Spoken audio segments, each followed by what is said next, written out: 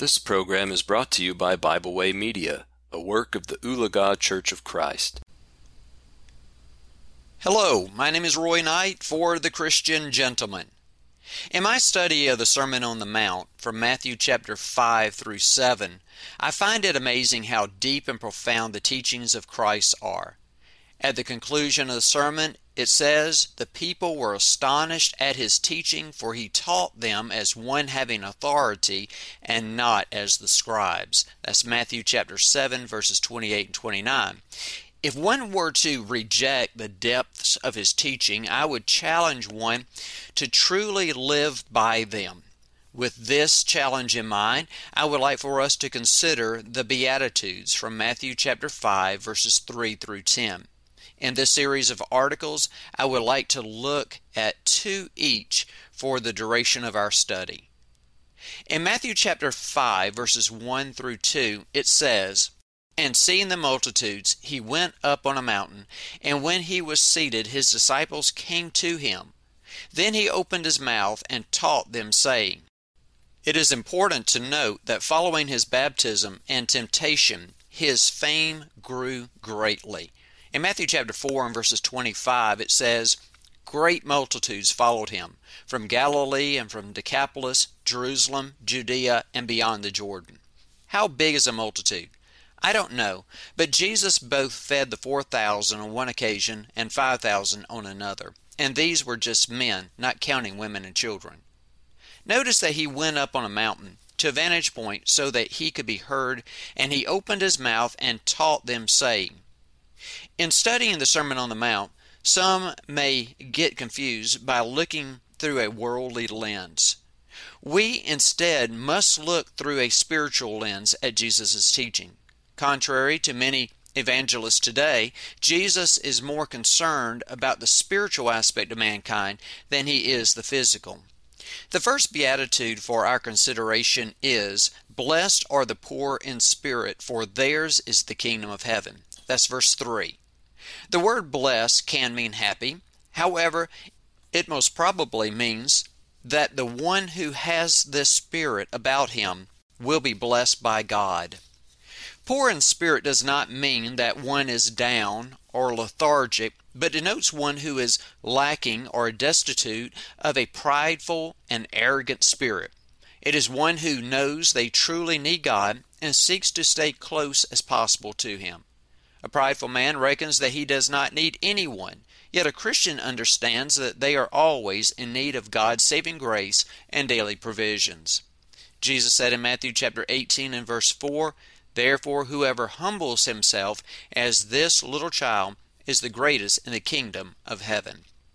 What is the blessing of being poor in spirit? It says, "For theirs is the kingdom of heaven." In some aspects, the Lord's church is referred to as the kingdom, but here he is alluding to the heavenly abode. Those who humble themselves to God and his word will have an abiding place under his wing and a place prepared for them in heaven. Second, Jesus said, "Blessed are those who mourn, for they shall be comforted." Matthew chapter 5, verse 4. Does this mean that Christians are to mourn all their lives?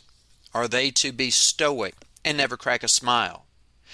Does it mean that if we mourn here on earth that we will have joy in heaven? The answer to that is no. Such thinking would be inconsistent with other verses found in the Bible, such as Romans chapter 12 and verse 15, which says, "Rejoice with those who rejoice," and again in 1 Thessalonians chapter 5 and verse 16, "Rejoice always." What are we then to mourn over? If Jesus' mission is to seek and to save that which is lost, Luke chapter 19 and verse 10, then that which first broke that fellowship with God, namely sin, must be that which was mourned over or sorrowed over. Does sin bring you grief? Does sin hurt you? Does it prick your heart the way that it did the 3,000 on the day of Pentecost? Sadly, many do not consider sin to be an issue in their lives. Yet sin is the reason that Jesus came to die. When we see that sin separates us from God, it should cause us to have godly sorrow and to seek a remedy by coming back to the Lord. In so doing, one will be comforted by having his sins taken away.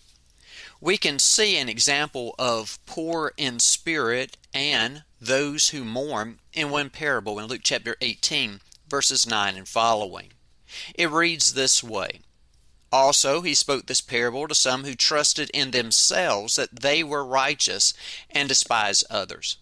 2 men went up to the temple to pray, one a Pharisee and the other a tax collector.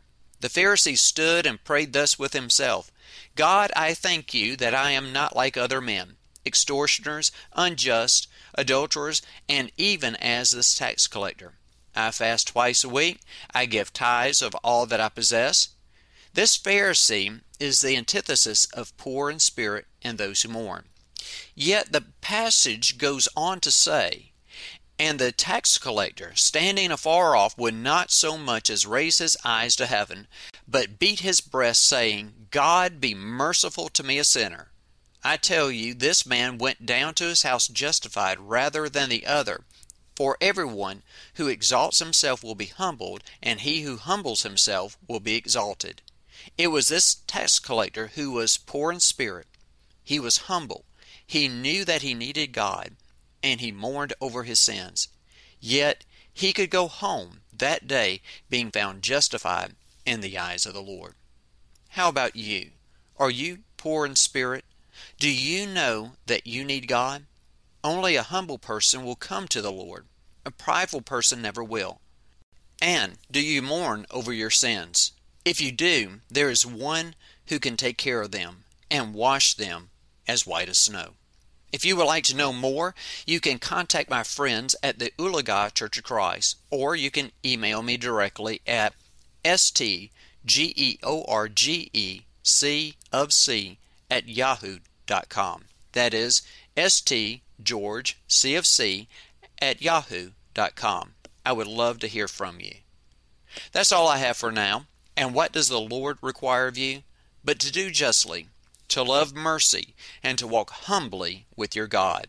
May the Lord bless you as you seek to do His will, and I'll see you next time on The Christian Gentleman.